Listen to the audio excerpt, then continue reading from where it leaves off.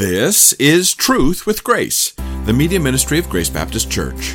We're so pleased you've joined us today as we continue our exploration of the truth found in God's Word and the grace of salvation. Pastor Pierre Rosa is continuing his preaching from the Gospel of Matthew, and today we're in chapter 24. Last week we looked at 5 signs of the end times, but there are 2 more that appear in Jesus' description of the end times. The disciples needed to hear this because their mission to spread the gospel to the whole world was about to commence. They needed to know, and we too need to know, that God has a sovereign plan, that He's in control, and that we can trust Him for the end result. That's why believers can see what's happening around them and even be persecuted and killed for their faith and still find peace. My name is Brian Schmidt, and I'll have more information for you at the end of this program. But for now, let's listen to today's message from Pastor Pierre.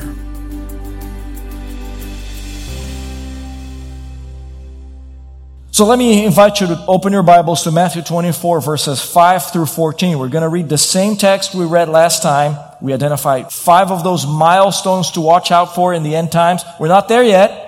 That is in the future, but we're going to identify 2 more today. So, Jesus says this in Matthew 24, verses 5 through 14, "For many will come in my name, saying, I am the Christ, and will mislead many. You will be hearing of wars and rumors of wars. See that you are not frightened, for those things must take place. But that is not yet the end. For nation will rise against nation, and kingdom against kingdom, and in various places there will be famines and earthquakes. But all these things are merely the beginning of birth pangs. Then they will deliver you to tribulation and will kill you, and you will be hated by all nations because of my name. At that time many will fall away and will betray one another and hate one another. Many false prophets will arise and will mislead many. Because lawlessness is increased, most people's love will grow cold, but the one who endures to the end, he will be saved. This gospel of the kingdom shall be preached in the whole world as a testimony to all the nations, and then the end will come." So last week we identified that fact that there will be wicked deception. He says there will be many false prophets, many people claiming to be Christ. There will be worldwide affliction. He talks about wars and rumors of wars. There will be wretched persecution, tribulation. People will persecute believers at that time. Woeful defection. False believers will be exposed. They will betray believers. They will turn in real believers to the Antichrist. Remember, we talked about that man last week. We'll refer to him again today. There will be wholesale transgression, lawlessness. Love will grow cold. But you say, wait a minute, Pastor, these are hallmarks of our time. And you are correct. They are. But Jesus says, in the end times, there will be the intensifying of those birth pangs. Remember, the illustration of birth pangs is that there is life coming. These are uncomfortable situations. They are intense. They get gradually closer to one another. But then at the end of that, there's new life. And he talks about the fact that Jesus will then come to earth and set up His kingdom. But let's talk about the remaining 2 features, or I should say milestones about the end times for us to know and be encouraged. Verse 13, he talks about wonderful protection. See, the first 5 now we talked about all of these ugly things, all the calamities, wars, rumors of wars, famine, earthquake, betrayal, and all of that. But some people will be supernaturally protected and naturally protected as well. What I mean by that is that, remember, the metaphorical growing birth pains that Jesus talked about here, because of that, many tribulation saints will endure those things. Earthquakes, war, famines, betrayals, and persecutions. By the way, if you've never heard that expression before, tribulation saints, let me just explain real quick what that is. You and I are church saints because we live in a time of history and we became Christians during the church age. The day of Pentecost was when the church was officially inaugurated, if you will, and then the day of the rapture is when the church is out of here. We're all going to meet the Lord in the air. Paul talks about that in 1 Thessalonians 4. And then the church is no longer on the earth. But other people will come to faith in Christ during the tribulation of those days, the people who will be left behind. Some of them will come to faith in Christ. There will be the tribulation saints. Many of them will lose their lives because of Christ. But some will be protected because Jesus says so in verse 13. He says, the one who endures till the end, he will be saved. Now he's talking about preservation of life here. Obviously, they will be saved in a spiritual sense, like you and I are saved. Today we are Christians. But some people will be saved, meaning they will survive the earthquakes, the famines, the wars and rumors of wars and whatnot. Both supernaturally protected from God and naturally through the ministry of other believers. The reason I say this, and we'll go to a particular passage here in a moment, is remember that the Antichrist will make war with the saints. The book of Daniel, Daniel 7 verse 21 says this. Jesus is talking about many false Christs that will arise during that time, but the one who will take center stage is the Antichrist of the end times. He will make war with the saints, Daniel 7 verse 21 tells us, and also Revelation 13 verse 7. But listen to what Jesus says in the conclusion of this sermon here in the Olivet Discourse. Jesus says, "Then the king will say to those on his right, 'Come, you who are blessed of my Father, inherit the kingdom prepared for you from the foundation of the world. For I was hungry, and you gave me something to eat. And I was thirsty, you gave me something to drink. I was a stranger, you invited me in. Naked, and you clothed me. I was sick, and you visited me. I was in prison, and you came to me.' Then the righteous will answer to him, 'Lord, when did we see you hungry and feed you, or thirsty and give you something to drink? And when did we see you a stranger and invite you in, or naked and clothe you? When did we see you sick or in prison and come to you?' The king will answer and say to them, 'Truly I say to you, to the extent that you did it to one of these brothers of mine, even to the least of them, you did it to me.'" So what is Jesus saying here? Remember, during that time, many people will be in prison. Many believers will go hungry and thirsty because of famines. Many of them will be in prison because of persecution and tribulation. And believers will minister to one another during that time, and they will take care of each other's needs during that time. And Jesus says, when you are doing this to any of these brothers of mine, you are doing it to me. In other words, remember back in chapter 10 of the Gospel of Matthew, Jesus says, "These are my brothers and sisters in my family, whoever does the will of my Father." But he's also referring to the Jews because they are the brothers of mine. Remember, the Gospel of John says he came to his own, but his own received him not. So the Jews that will become Christians during that time, many of them will be protected through the ministry of Gentile believers. And Jesus says, when people minister to one another to that level, specifically during that time, the tribulation of the end times, it's as if they're doing it to me. In church, why do we know that? Because you and I are in Christ. You see, because we are in Christ, we are united with Him forever, never to be separated. We are in Him. Paul talks about this. Nothing can ever separate us from the love of Christ. And because Christ lives in us, therefore, when you act kindly to another believer, it's as if you are doing it personally to Jesus Christ. He takes it personally when you act benevolently toward another believer. When you speak kindly, softly, when you encourage another believer, when you meet a need, Jesus doesn't need anything. That is why the people asking those questions were surprised. When did we do that? And Jesus says, because you're doing it to the people I love, you are doing it to me. So Jesus considers kindness to His people a personal act of benevolence to Himself. And that is so comforting for us to know, because Jesus has not changed and will not change. So if you, a born-again believer in Christ, never to be separated from Him, when you are in pain, guess what? Jesus experiences that pain, emotional pain, physical pain, spiritual pain, self-inflicted or not. Why? Because you are in Christ, Christ is in you. So your tears are His tears. When you are in agony, Jesus suffers with you. In fact, He is the man of sorrows, the Bible says. He's acquainted with grief. He knows exactly what you're going through. In fact, He's the only one that can truly say, I know how you feel. Because you are in Him, He is in you.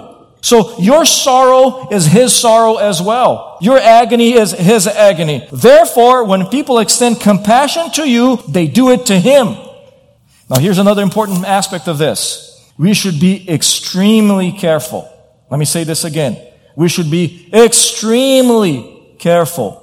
Let me say it a third time for emphasis. Extremely careful how we treat one another. Is that clear? We need to be extremely careful next time you think about assassinating the character of your fellow believer in Christ. Why? Because you're doing it to Him. See, you would never refuse to provide for Jesus, would you? You would never spread rumors about Christ. You would never start a rumor mill about Jesus Christ, would you? You would never disrespect him. That would be the pinnacle of arrogance and rebellion. You would never withhold generosity from him. You would never withhold words of affirmation and words of encouragement from him, even though he doesn't need that, of course, but this is hypothetical. You would never blackmail him. You would never throw him under the bus. You would never insult him. Why? Because you are in him, he's in you. So therefore, don't do it to anyone else, much less to people who are in him. So my fellow believer in Christ, do not open your mouth to say anything negative about a fellow believer in Christ, especially in public. Follow Matthew 18 and go to him in private if there's something that needs to be addressed. Now, I need to remind us of all of that because we believers are masters at that. We wound each other all the time by friendly fire. And to aggravate things a little worse, we lace our ammo with biblical jargon to make it sound spiritual, to make it sound pious. Oh, have you heard? So-and-so needs our prayers. And there goes the rumor mill. No, don't do that. We do not have the right to neglect, to injure, to abuse, and to defame and ignore the people that Jesus loves. Because he says it very clearly here. This is my heart. So the salvation that Jesus talks about here in verse 13 is to be understood as preservation of life. And Jesus says it very clearly here. People's life will be preserved through the ministry of fellow believers. And that's a great thing to do. I have been on the receiving end many times of that benevolence here, and you have too. So every time you pay somebody's bill, every time you give a word of encouragement to someone, every time you give them the benefit of the doubt or a word of affirmation and saying, you are a great brother in Christ. You are a good sister in Christ. You're struggling with this or that, whatever. But listen, let me come alongside and encourage you. I would never shun you. I would never abandon you. You are doing it to Christ.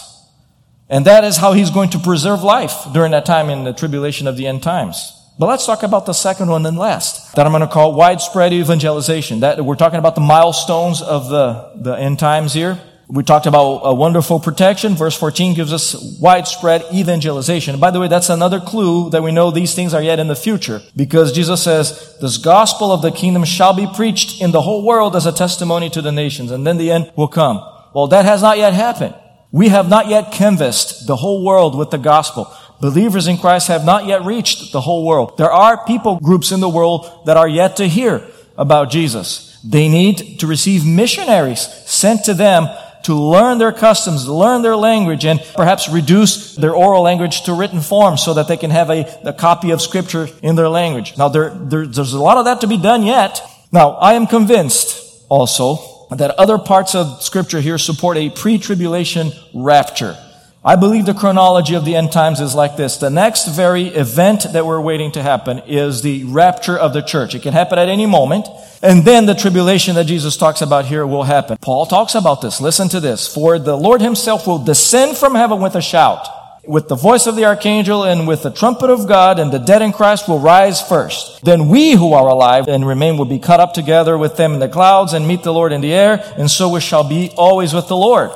He's describing that event, the rapture. It'll happen with the twinkling of an eye from one moment to the next. What's going to happen is raptured saints will leave their Bibles behind. See, we're not going to take anything with us when that happens. Family and friends will have access to our Bibles, and hopefully they will read it, and many of them will come to faith in Christ. They will become the tribulation saints. Many of them will be martyred for their faith, and they will understand, hopefully, the chronology of the end times that Jesus talks about here, and they will understand the urgency of gospel preaching. And when they understand the urgency of gospel preaching, then they will start sharing Christ with others. And that is why Jesus says, this gospel of the kingdom shall be preached to the whole world. So people will be preaching the gospel during that time. Now, it'll be easier for them to preach the gospel from the standpoint of numbers of people to be reached, not from the standpoint of freedom of religion, because they will not have that. The disappearance of millions of people from the earth, along with wars, famines, and pestilence and all of that, will drastically reduce the population of the world. So they will have fewer people to reach. So the question is, who are these guys going to be? Who are these people who are going to carry the gospel around the world during that time? I am glad you asked. Because the first group of people, the Bible talks about them as the 144,000 Messianic Jews of that time. Now, these are not the only people who will be saved during that time. There's a lot of confusion about that. These are specific Jews who will come to faith in Christ. They will be sealed by God for that purpose, and they will preach the gospel to people. Listen to Revelation 7, verses 4 through 8. And I heard the number of those who were sealed, 144,000 sealed from every tribe of the sons of Israel. From the tribe of Judah, 12,000 were sealed. From the tribe of Reuben, 12,000. From the tribe of Gad, 12,000. From the tribe of Asher, 12,000. From the tribe of Naphtali, 12,000. From the tribe of Manasseh, 12,000. From the tribe of Simeon, 12,000. From the tribe of Levi, 12,000. From the tribe of Issachar, 12,000. From the tribe of Zebulun, 12,000. From the tribe of Joseph, 12,000. From the tribe of Benjamin, 12,000 were sealed. Then I ask you, church, is there any other way to interpret this than to understand that these are little people who will be 12,000 from each of the 12 tribes of Israel who will be sealed by God for that purpose? In fact, Revelation 12:17 says they will suffer persecution because they have maintained the testimony of Jesus. That is evangelism. They're going to be doing evangelism, spreading the gospel around the world, and they will be persecuted for it. They will understand the urgency of the times so much that they will forego marriage and they will live a life of purity. Check this out, Revelation 14, verses 4 through 5. They are the ones who have not been defiled with women. It doesn't mean that if you're married, you're defiled with women. No, they are people who are living a life of purity. They're not committing sexual sin, for they have kept themselves chaste. They are the ones who follow the Lamb wherever he goes. They have been purchased from among men as first fruits to God and to the Lamb, and no lie was found in their mouth. They are blameless. So they will be not perfect, but they will be blameless in a sense that their testimony will be backed up by a life of purity and godliness. And they will communicate the gospel to people around the world. But you say, Pastor, are these the only ones? I'm glad you asked. Because the answer is no. There are more people who will be preaching the gospel during that time. We're going to call the second group the two nameless witnesses. Nameless because the Bible does not say who they are. In fact, only the Bible tells us just enough information about them so that we know that this is what God's going to do. This is what the Bible says, Revelation 11 verses 3 through 4. This is God speaking. I will grant my authority to my two witnesses, and they will prophesy for 1,260 days, and I'll let you do the math and see how many years that is. Clothed in sackcloth. They are the two olive trees and two lampstands that stand before the Lord of the earth. Now, the olive trees and the lampstands come straight from the book of Zechariah, chapter 4, verses 1 through 7, as indications of the fact that they were going to be operating by the power of the Holy Spirit, not their own power. But let's find out more about them. We're going to talk about their identity, their ability, and their notoriety. Okay? Here's their identity. We know that the Bible mentions at least two men in the Old Testament that went to heaven without dying. Enoch and Elijah. Genesis 5 verse 24 and 2 Kings 2 verse 12. Now, could it be, the question is, could it be that God will send them back to earth during the tribulation of the end times to finish their ministry and experience physical death and resurrection to go to heaven? We know they're going to be killed. Listen to Revelation 11 verse 7. When they have finished their testimony, the beast that comes up out of the abyss will make war with them and overcome them and kill them. Now, we have concluded last week that there will be two beasts. One is the Antichrist. The other is the false prophet who will be leading people to the Antichrist. Now, again, these are metaphorical beasts. They're people. In fact, the Antichrist will be a man. The Bible says a man of lawlessness, the son of perdition. So he's not a beast. He's a man. And he will kill those guys, the two witnesses here. Now, some people believe that the two witnesses are Elijah and Moses, and that could be two. I don't have the answer for that, but we don't know for sure. The one thing we know for sure is that they are not named in Scripture. So we can call them the nameless witnesses. And by the way, I assure you, they will not mind not being identified, because their ministry is to point people to Christ, not to themselves. In fact, I love that title. I'd like to claim that title for myself. Call me a nameless pastor, a nameless witness. Call me a slave of Christ. Now, these guys here, they will be nameless witnesses. They will fulfill their ministry and they will get out of the spotlight. But here's their ability. Listen to Revelation 11 verse 5. If anyone wants to harm them, then fire flows out of their mouth and devours their enemies. And if anyone wants to harm them, he must be killed in this way. This is literally a fiery preacher. Now let's talk about their notoriety here. Revelation 11, verses 8 through 10. Their dead bodies will lie in the street of the great city, which is mystically called Sodom and Egypt, where also their Lord was crucified. Those from the peoples and tribes and tongues and nations will look at their dead bodies for 3.5 days and will not permit their dead bodies to be laid in a tomb. And those who dwell on the earth will rejoice over them and celebrate, and they will send gifts to one another because these two prophets tormented those who dwell on the earth. Now, a couple of things here. The city which is mystically called Sodom and Egypt, church, that is Jerusalem. Because he says here, also where their Lord was crucified. He is referring to Jerusalem by its apostate name. Now, people will display the dead bodies of these two witnesses who will be killed by the Antichrist as spoils of war. They're not going to have the dignity of a burial, the Bible says, but they'll be resurrected. I'll let you read the book of Revelation for that. But check this out. People will reinvent Christmas, celebrating the death of these guys who tormented the earth. But there's another preacher of that time, a very unique one. There will be an angel doing some evangelism during those days. Listen to Revelation 14, verses 6 through 7. This tells us that the art and the commission of evangelism here will transcend created order because there's no other angel that is commissioned with the preaching of the gospel that I know about in the Bible. This is the only one. People are tasked with preaching the gospel. But listen to Revelation 14, verses 6 through 7. Then I saw another angel flying in mid-heaven, having an eternal gospel to preach to those who live on the earth, and to every nation and tribe and tongue and people. And he said with a loud voice, "Fear God, give him glory, because the hour of his judgment has come. Worship him who made the heaven and the earth and sea and springs of water." So again, the Bible talks about angels and the ministry of angels. This is the only one that will have the responsibility of preaching the gospel to the earth during that time. Because Christ has commissioned us, people, to make other disciples of Christ and to preach the gospel. Matthew 28, verses 19 through 20, Acts 1, verse 8. But listen, this angel here, interestingly, will have a very short sermon. He will preach, again, not a motivational speech, not a feel-good homily, but the good news of the death, burial, and resurrection of Christ. That's what it means, the eternal gospel. It'll last forever. The death, burial, and resurrection of Christ. And the 3-point sermon is this: fear God. Point number 1, a command, not a suggestion. And it'll be very appropriate because, first of all, the book of Proverbs says, chapter 1, verse 7, the fear of the Lord is the beginning of all knowledge.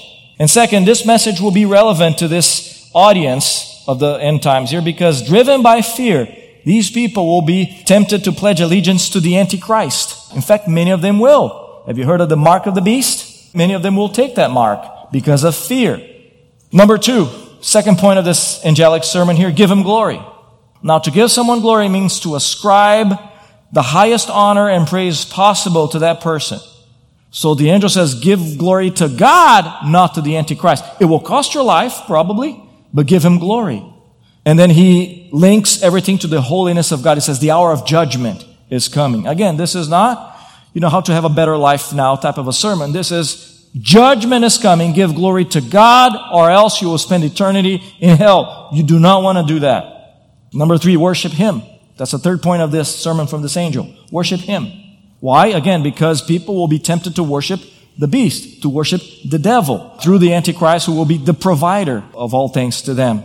Now, in those days leading up to the return of Christ, that's what Jesus is talking about here. That's the chronology. People will have plenty of opportunities to repent. Now, think about the grace of God, church. This is the holiness of God and the grace of God united in the same scene here. Because this is a God who was going to come and exact revenge on the earth, but at the same time, He has given people opportunity upon opportunity to repent and come to salvation in Jesus Christ. That is the love of God united with His holiness in perfect harmony.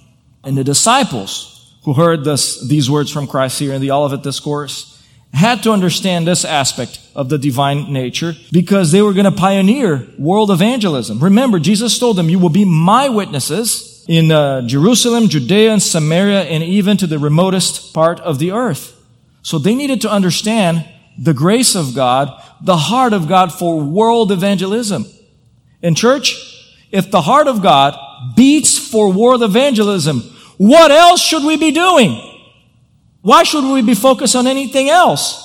If we know very clearly that God has a plan for the world and His plan is to use Christians to promote the message and to go and proclaim the gospel, Why would we be busy doing anything else? And that is why I will continue to torment everybody that comes here and preach the gospel to them and tell them, please be reconciled with your Maker before it's too late. It's not too late. You can do it today. Just get on your knees right now and tell God, I'm ready. I'm ready to do business with you, Lord. I'm ready to give you my life and receive eternal life. Why would you pass up on such a great opportunity?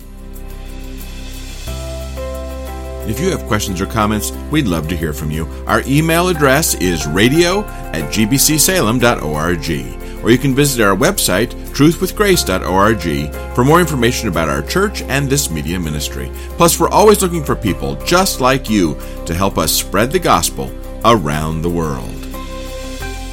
This broadcast is provided to you at no cost to the generosity of financial and prayer supporters of Truth with Grace. Please feel free to share it, but please don't charge money for it or edit it in any way without the written consent of Grace Baptist Church. Until next time, this is Truth with Grace.